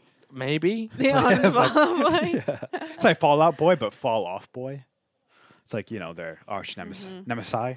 Nemesis. So the cast is interesting. From what we've seen, it looks like it was fun to make. James Gunn is definitely throwing up a middle finger to Marvel, saying this is the biggest superhero movie I've ever worked on. Like he could not be more subtle about how much he is, elbowing Marvel on the way out, joining DC. Well, he is going back to Marvel to make Guardians 3, remember? Wait, really? Oh yeah. Yeah, that was announced months ago. Oh my god. We talked about it on this podcast. So I'm confused. Is he trying to create a bidding war? Like what is his? No, he's doing the Suicide Squad, and then And- after this, he's doing Guardians of the Galaxy 3. Well, what about his comments in that very video where he's like clearly is shading all the Marvel movies that he's worked on? Well, I mean, he could do whatever he wants. Can he? Yeah, why not? Yeah, you're right. He probably can. Let's move right along. The Flash.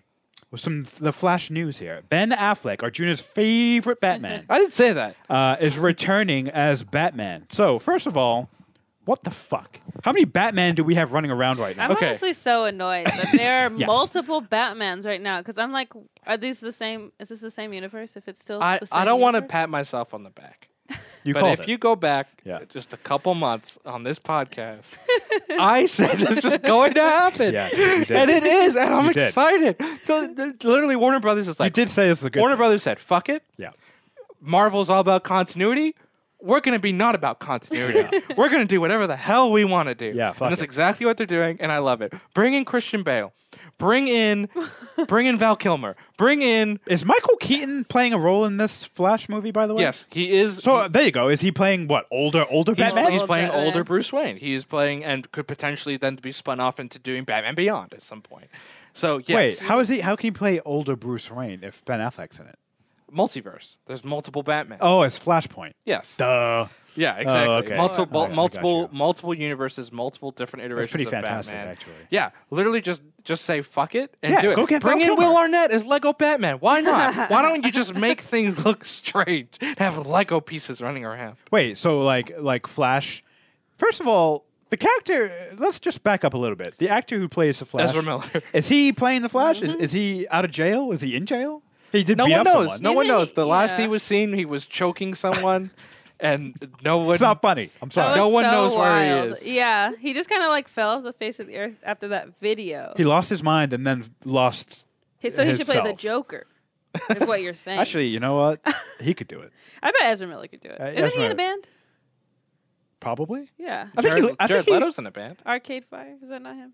I don't know. No. No, Ezra that- Miller. Oh, maybe. You know what? No, Ezra Miller lives on a farm. That's all I know about him personally. He's a strange guy. We don't Yeah. know if he Oh is. yeah, the sons of illustrious father. So first off, the Flash movie has been delayed at least 100 million times, and this is the last few months. The stream of news has been kind of the most traction the movie has gotten. The director did confirm Affleck is coming back, but apparently before he signed on, he looked at the script and signed off on a few things, potentially made a few changes. Who knows? He might be getting a writing credit on this movie.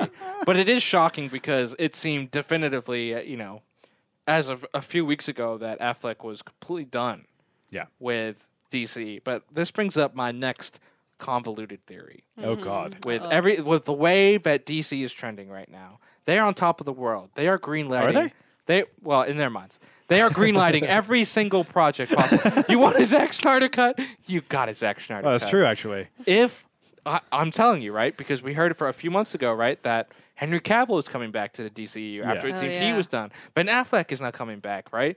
Gal Gadot has been signed on for a while. Jason Jason Momoa. Momoa is signed Yeah. on for a while. If Wow, Jason Momoa and Zoe Kravitz are in the DC universe now. exactly, Oh yes. shoot. So that means we have to get Lenny and Lisa Bonet. You might as well make it a family affair at this point. Yeah. Oh yeah. So here's the thing, right? If the Justice League Snyder Cut does well, I swear to God, they're continuing with those lines. They're having the new lines. They're having the parallel lines. They're having the perpendicular lines. They should do that anyway, whether it does well or not. They should definitely lean all the way in. I think Warner Brothers is setting up to do their own cinematic version of Crisis, where they have what basically the Arrowverse did last winter. Oh God. With like every single iteration is all these characters, combining universes and stuff. They're going to do a cinematic version of that. They're going to try and have the Snyder cut out. They're doing all these different lines. They're prepping. Are we including Joker? Are we including the Joker movie? Are we including I think they're going to the Batman movie? I think they're going to get as many people as possible. They're going to try and bring back Bale. They're going to try and bring back everybody that's ever done anything in this. They're Val going to bring Kilmer? back the Brandon Roth Superman Oh my 06 gosh. version. They're going to bring in Nicolas Cage's Superman test. They're going to bring in. They're going to bring in everything. Nicolas Cage has a Superman test out there? Google Nicolas Cage Superman. I won't right now, but and you'll see. does But- Lo know this? Yeah, absolutely. She broke the news. This is what they're waiting for. They're being the anti-Marvel. Yeah. They've always wanted to be the opposite of Marvel, right? When Yeah. they started like, oh, Marvel's funny, we're gonna be dark. Yeah. Oh, Marvel does setup movies for big team up movies. We're gonna do big team up movies and a few solo movies. Yeah. That was literally their idea. Yeah. Now they're like, oh, Marvel's all about continuity. Well, we're not about Yeah, continuity. fuck continuity. Fuck continuity. It's also funny with the Flash movie, including all of these cameos from like previous versions outside the DCU. The Marvel version of that is Doctor Strange. Yeah. They're trying to, they're bringing in Tobey Maguire as the previous Spider-Man. They're bringing in all these other they're allegedly trying to get Hugh Jackman as Wolverine to appear in it. So Wow. Oh boy. Marvel and DC become this like pissing contests. So remember in 2016, Batman vs Superman. Oh, superhero versus superhero. So what does Marvel do? Oh, Captain America: Civil War. Superhero versus superhero. Oh, then DC did Wonder Woman, a female-led movie. So what does Marvel do? Oh, Captain Marvel, female-led superhero Yeah. movie. So they're just trying to do all of these different. Yeah. They're always trying to just one up each other. You gotta love it. This happens. funny. This happens in every single industry, right? Yes. You know, I mean, I can't think. Like, who was Apple? Apple, Microsoft. Yeah, of course. Digimon, Pokemon. Yeah. No, those didn't. That's not a good. Ice cream froyo, cookies, brownies. Wow. I don't know. Wow. Actually, so it's interesting. You said you made a good point that the DC was trying really hard to be dark. And it sounds like there's a sequel out there that's going to try and go back to that original vision of DC. Aquaman 2 wants to be allegedly less comedic and more horror, have more horror elements. What do we feel about that? Can that work? Can a movie that should take place underwater, does it make sense to have it be scary? I would think say so. yes. Yeah. What do you think? Would you sign on to see Jason Momoa in a horror flick? Totally. 100%. No, but I think it's like the perfect place for it to be scary because like 70% of the ocean is unknown, 90%. So it's like they can pull in shit that doesn't even exist, honestly. Yeah. And they can just make it horror. And I love horror. So I'm You do. definitely into this. You do. And the director James Wang. That's who it is? Yeah, he's basically all horror, right? He directed Saw. He's directed Insidious. He directed The Conjuring. He's directed And Conjuring? He's directed The Nun. He's directed Annabelle Comes Home. Okay, I've watched all of these. And then in the middle of that, he has Aquaman and Furious 7. What the Honestly, fuck? he's got a great list. He's of- got resume. he's got a crazy resume. I mean, what it's can not- we say? It's not just crazy. It's insane. Yeah, I support this guy. Yeah. So And what he's doing. So and you saw some horror elements in the first Aquaman, especially when A they little go bit. to like the deep. You have those kind of creepy looking fish. As Ravi would know? say, the CGI was so bad that I didn't care about any of those things. Yeah, it was the CGI was so horrifying. You were scared. No, it was just bad. funny. And Ravi, you might have been scared. I guess since I'm Ravi, yes, I was terrified. Speaking of CGI and really bad effects, we got a teaser for Black Adam. And does anyone else get the impression that this thing was created on PowerPoint? Because what the fuck was that? Well, it's just concept art, right? They can't film right now. It was. concept art that was animated. Like, what the fuck? It was. It's what you can do. It's what you can do. No, with I Tyler Perry understand. with The Rock's cool voiceover. The Rock's voiceover was narration. incredible. Yeah. And this feels like the Scorpion King 5. Yes. I love The Rock, so I'm super stoked about this. But then Arjuna told me that it was like related somehow to Shazam, which I Yes. hated. It's completely directly related. to Yeah. They wear the same costume. It's just different Oh. colors. He's He is the Shazam. original Shazam. Yeah, That's- so I'm hoping this gets better, and this is like the great Shazam, and then the little kid who's playing Shazam now, and the weird dude is like bad. So I'm like, I have all faith in The Rock. I mean, right now. I don't think Zachary Levi and Shazam is going to appear in the Black Adam movie. I hope This first not. Never one, say at least. never. No, I don't think it's going to happen in the first one. Obviously, they're They have going to to meet up interact at some sometime. point because they Yeah. are iconically tied. And I think The Rock even teased that he wants to beat down on Henry Cavill's Superman because Black Adam and Superman go at it a few times. Those crossovers are inevitably going to happen. Like The Rock, you don't sign a guy like The Rock to do one movie. He's going to do at least 100 movies for DC. So it's going to happen. I don't think you're going to see it in this first movie because they really do want to establish The Rock and Black Adam and everything. Right. And maybe he can elevate Shazam for people that didn't like it. Maybe like you didn't like it, Sarah. Really? Yeah. Shazam, I enjoyed a lot. I was so bored. I didn't even finish the movie, and I was on a plane ride. Wow, you don't like children. I do. I just didn't like this one. Yeah, I just don't like those kids. Yeah, no, but Those I'm run super kids. stoked for Black Adam just because Okay. it's The Rock, and I watch anything The Rock is in. Sure. Like ever Can since you I was a kid. smell? Yeah. Yeah, we would literally watch like WWF like with dinner when Wow. I was a kid. So I'm like a Rock fan. Wow, we watched Hercules enough. and Xena with dinner, so. Yeah. That's cool. The Rock is so big, literally and figuratively, that he's his own brand at this point. So Yeah. that makes sense. He's a complete brand. He's huge. But let me ask you this though. If Black Adam doesn't get you on board for Shazam 2, will Shazam's 2 title get you on board? Do you know what is Shazam's 2 title? Shazam 2, Fury of the Gods. Bam. Ah. Actually, doesn't that sound like that's going to have Black Adam in it? That Yeah. totally sounds like It Black Adam. does. It totally sounds like it should be like a showdown between Black Adam and Superman. In fact, this is what Shazam 2 should be. Black Adam and Superman are fighting, and Shazam's like trying to get in there, but he doesn't because he's just a loser. He's a bitch. Is this I'm- DC? Yes, this is all DC. This is So all since DC, it's the yeah. Fury of the Gods, Ares has to come back, right? And then Wonder Woman's no, gonna come. no, I think so. No, please, no. Yes. No more Ares. We want He's dead. we want this weird. No, we old don't man need Ares. Professor Lupin coming back. Oh, man, Lupin. No, but I don't know. If Black Adam is in it, I'll probably watch it. But if it's just the same like Shazam cast with no one enticing and intriguing and someone that I like No in it, I Rock. won't watch it. No Zoe Kravitz. Yeah, no Yeah. Zoe Kravitz, I'm not in. All right, that's fair. Yeah, Zoe Kravitz as Catwoman. She's definitely a god. Oh, man. I mean, to All many. right. Let's sprint through the rest of this DC news. Static Shock, a fan favorite, is getting a new comic and a new movie? Question mark. So these are both rumored, correct? Nothing is set in stone. No, nothing's the reported comic on. is happening. The comic is The comic happening, is okay. definitively happening. They are looking to continue to develop a script for Static Shock and move that kind of forward in the DC stable of movies. I think the question here would be who should play Static Shock? Who? There's been a long-standing industry rumor that when Will Smith signed on to be in the Suicide Squad, he put a provision in his contract that Jaden Smith would play Static. Static Shock What?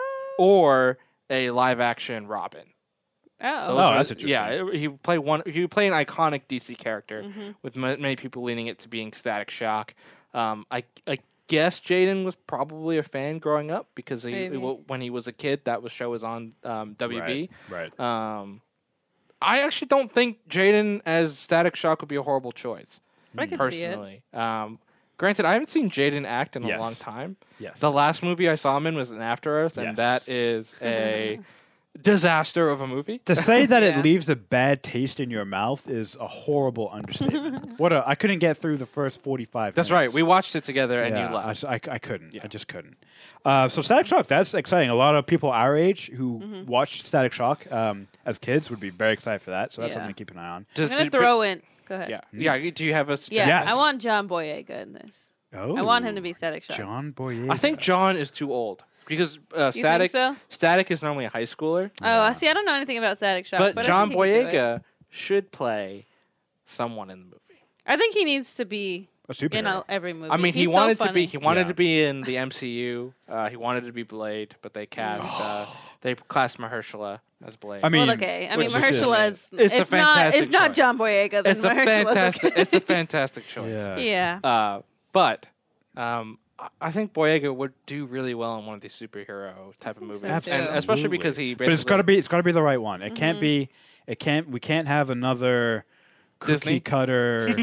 Someone who it has to be a role that allows his flair to come out because he Yeah. is so charismatic. He is. I've said this for a while now.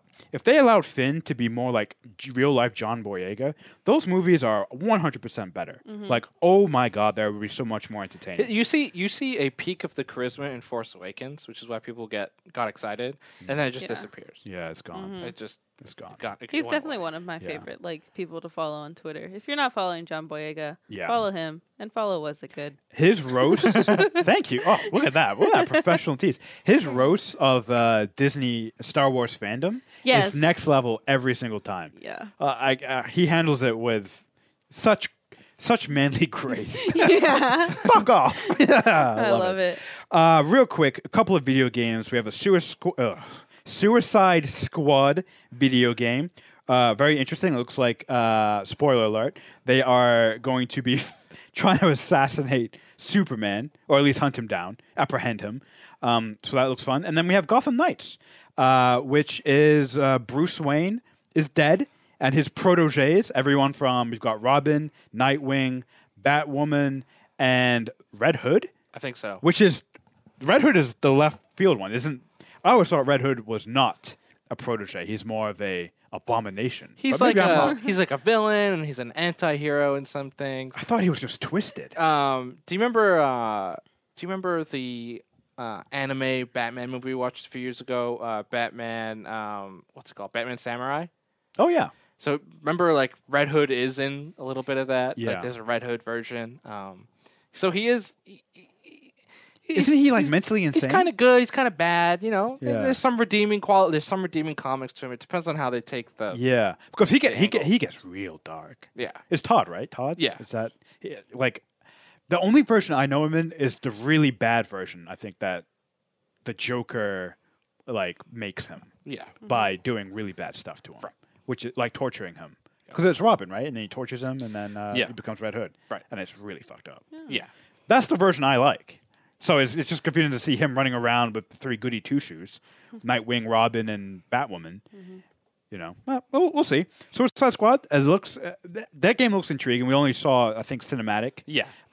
You know, it looks very much in the same vein as sort of the movie. We've got these characters who don't, you know, they're clearly mentally unstable, and they're interacting with each other, and they're working together, you know, to carry out Amanda Waller's bidding. To reduce their prison sentences, and lo and behold, at the very end, they run into who they're trying to apprehend, and it's evil Superman. Juno, you had an interesting take on evil Superman. Yeah. I'm gonna reiterate what a lot of people said. Computer says Can no. we just stop with the fucking evil Supermans? We saw it in Justice League. We saw it in the Injustice video games. We just keep seeing it. It was in Supergirl, like season 2. Like, evil Superman is just so overdone in the last 5 years. For sure. It's like almost every version of Superman has been evil Yeah. at one point or another. And why? Like, we can just do... Like, Very simple. Like, but it's... Okay, if you want to be different with Superman... Yeah. Be more creative than like Superman goes bad. He's under someone's Yeah. control. Yeah. I 100% agree with you. The problem with Superman is that he's always been a cheat code. So it's like, unless you're weakening him significantly with kryptonite, or you're presenting a really powerful bad guy, which most of our other characters don't stand a chance against, or he goes bad, what else can you do with him? You know what I'm saying? Like, the creators of Superman really painted the whole universe into a corner when they created him, because he's essentially a walking, flying god on Earth until he is presented with one element in the period that doesn't even exist on the periodic table because it's not from our planet. So I'm curious. You know, these aren't games I want to buy necessarily, but I would love Arjuna, Ravi, or Sahara to buy them and play them and tell me if it's worth buying or not, or renting or borrowing. Krishna, you should buy them, so you tell me if it's worth buying. I don't think so. Real quick, we got 4 more things on Was It News. We're going to sprint through these before we announce our Instagram winner for this lovely Was It Good custom-made mask. Olivia Wilde to direct a Spider-Woman movie. So 2 very surprising pieces of news. Olivia Wilde joining with Disney to create a movie, and a Spider-Woman movie. Actually, everything about that was surprising. What do we know and what do we think? Well, so Olivia Wilde made a directorial debut with, I think it was her directorial debut with Booksmart, which came out last year. Oh, yeah. Last summer, I think. Great movie, great, So funny. really funny. A lot of people call it the female version of Superbad. I call it the better version of Superbad. Wow. It's a great movie. If Superbad's all about like fart jokes and like 2 dudes, this is like just a smarter comedy, honestly. Nice. And it's really well done. So I think that's a good fit, and a Spider-Woman movie would be interesting, especially I think specifically with Sony, it's in that Spider-Verse that's kind of like adjunct to the MCU, but not part of the MCU, but maybe part of the MCU. So I guess we'll see how it all fits. Yeah. Yeah. Yeah, I'm into a Spider-Woman. Yeah. I didn't know there was a Spider-Woman. Yeah, Spider-Woman is like the much less popular Spider-Man. Yeah, because I feel like everyone I knows wonder Wonder why. Woman, Catwoman, Yeah. Superwoman, or Supergirl, whoever. Yeah. But I don't think I've ever really heard of a Spider Woman before. Yeah. The most popular version of female version of Spider-Man is Spider-Gwen, who's in Into the Spider-Verse. Yeah. And she's not Spider-Woman, Right. it's Spider-Gwen. But Spider-Woman's been around longer, and it's just, I forget, like, there's been a few different versions, but she's never really caught on popularity-wise. Yeah. But maybe the movie changes that. Yeah. Yeah, we'll maybe see. Olivia Wilde can be the one. That's true. Will Smith and Kevin Hart are teaming up for a remake of an oldie but a goodie, Planes, Yeah. Trains, and Automobiles. Yes. What do we think? Oh, haven't that's even- why we think yes. Yes. I haven't even seen the original Planes, Trains, and Automobiles, but I've heard good things, and like my parents like it. It's a classic. I'm pretty young, so I guess I haven't watched it. Yeah. But I'm You're not down that for young. Will Smith and Kevin Hart. I'm super young. Nah, I'm barely in my mid-20s. you're in exactly your mid Barely in Exactly. your mid-20s. I know. Damn. No, but honestly, I love Kevin Hart and I love Will Smith, and I'm excited to see them both in comedic roles because I love Will Smith the most when he's just being funny. Absolutely. The best Will Smith. My is question Will is, who Smith. plays the Steve Martin role and who plays the John Candy role? Who plays the quote unquote straight man, the serious guy, and who plays the funny man? Oh my Because God. obviously, I think Yeah. they both could actually do Both, either. Yeah. But Will Smith is probably at this point in their careers. Yeah. I think Kevin Hart has to play the funny, and Will Smith should play the straight, which is ironically funny. Like, Right. he- Yeah. I think he would do it better than Kevin Hart.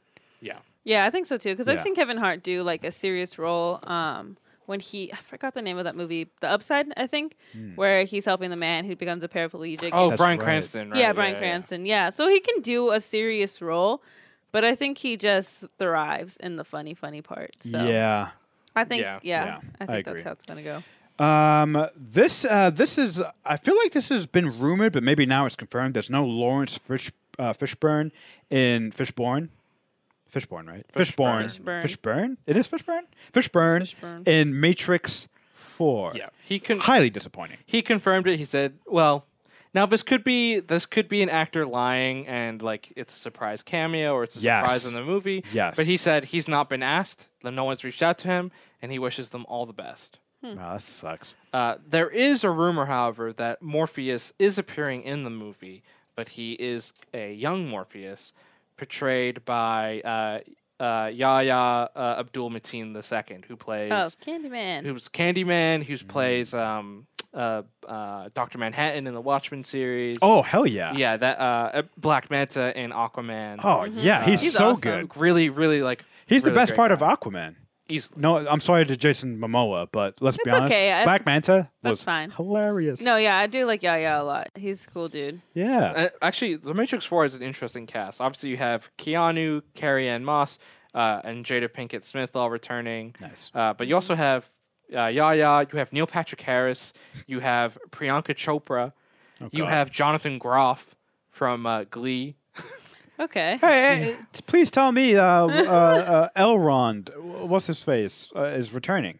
If he's not in the top 3, he's not coming back. Yeah, it doesn't look like he will be back either. Wow, He you're is dead. getting rid of like the heart of the Matrix, which is Lawrence Fishburne versus what is his name? What the actor's name who plays Elrond? God damn it, I can't remember. But him, Elrond versus Morpheus. That is what Matrix is all about.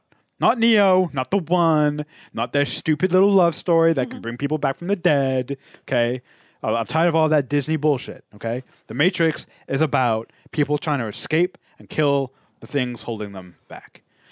Drunk history. Now, we should say that this has a little bit of a significance to us because we recently released a Star Wars drunk history of our own on Rogue One. And lo and behold, 2 weeks later, drunk history has been canceled by Comedy Central. Did we cause that?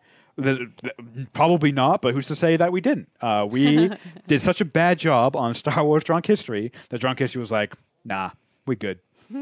So, end of an iconic Yeah. show, really. It's been going for a while. 6 seasons, I think. Yeah, it's a Oh, great only 6 show. seasons? That was like but, 10. But it's been out for a while. Yeah. Yeah. I think it started back in 2010. 2013. I was wrong. Yeah.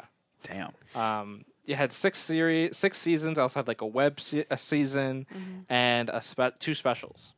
Wow. So I like this show. I Yeah. can't say that I'm sad that it got canceled because I never watched it live. I always watched it like on Hulu, and I was Yep. just like, oh, I kind of want to watch a little Drunk History tonight. So I can't Because say you I were was a drunk. loyal fan. Yeah. But I always learned something, and I think it's such a great concept. And I don't know, Krishna, maybe I'd say that they canceled it because you guys was so good. Oh. They're like, we can't top this anymore. We're done. We're tapping out. Well, here's a little bit of interesting information. The show actually was originally renewed for a 7th season. However, on August 19th, the decision was reversed, mostly due to COVID-19.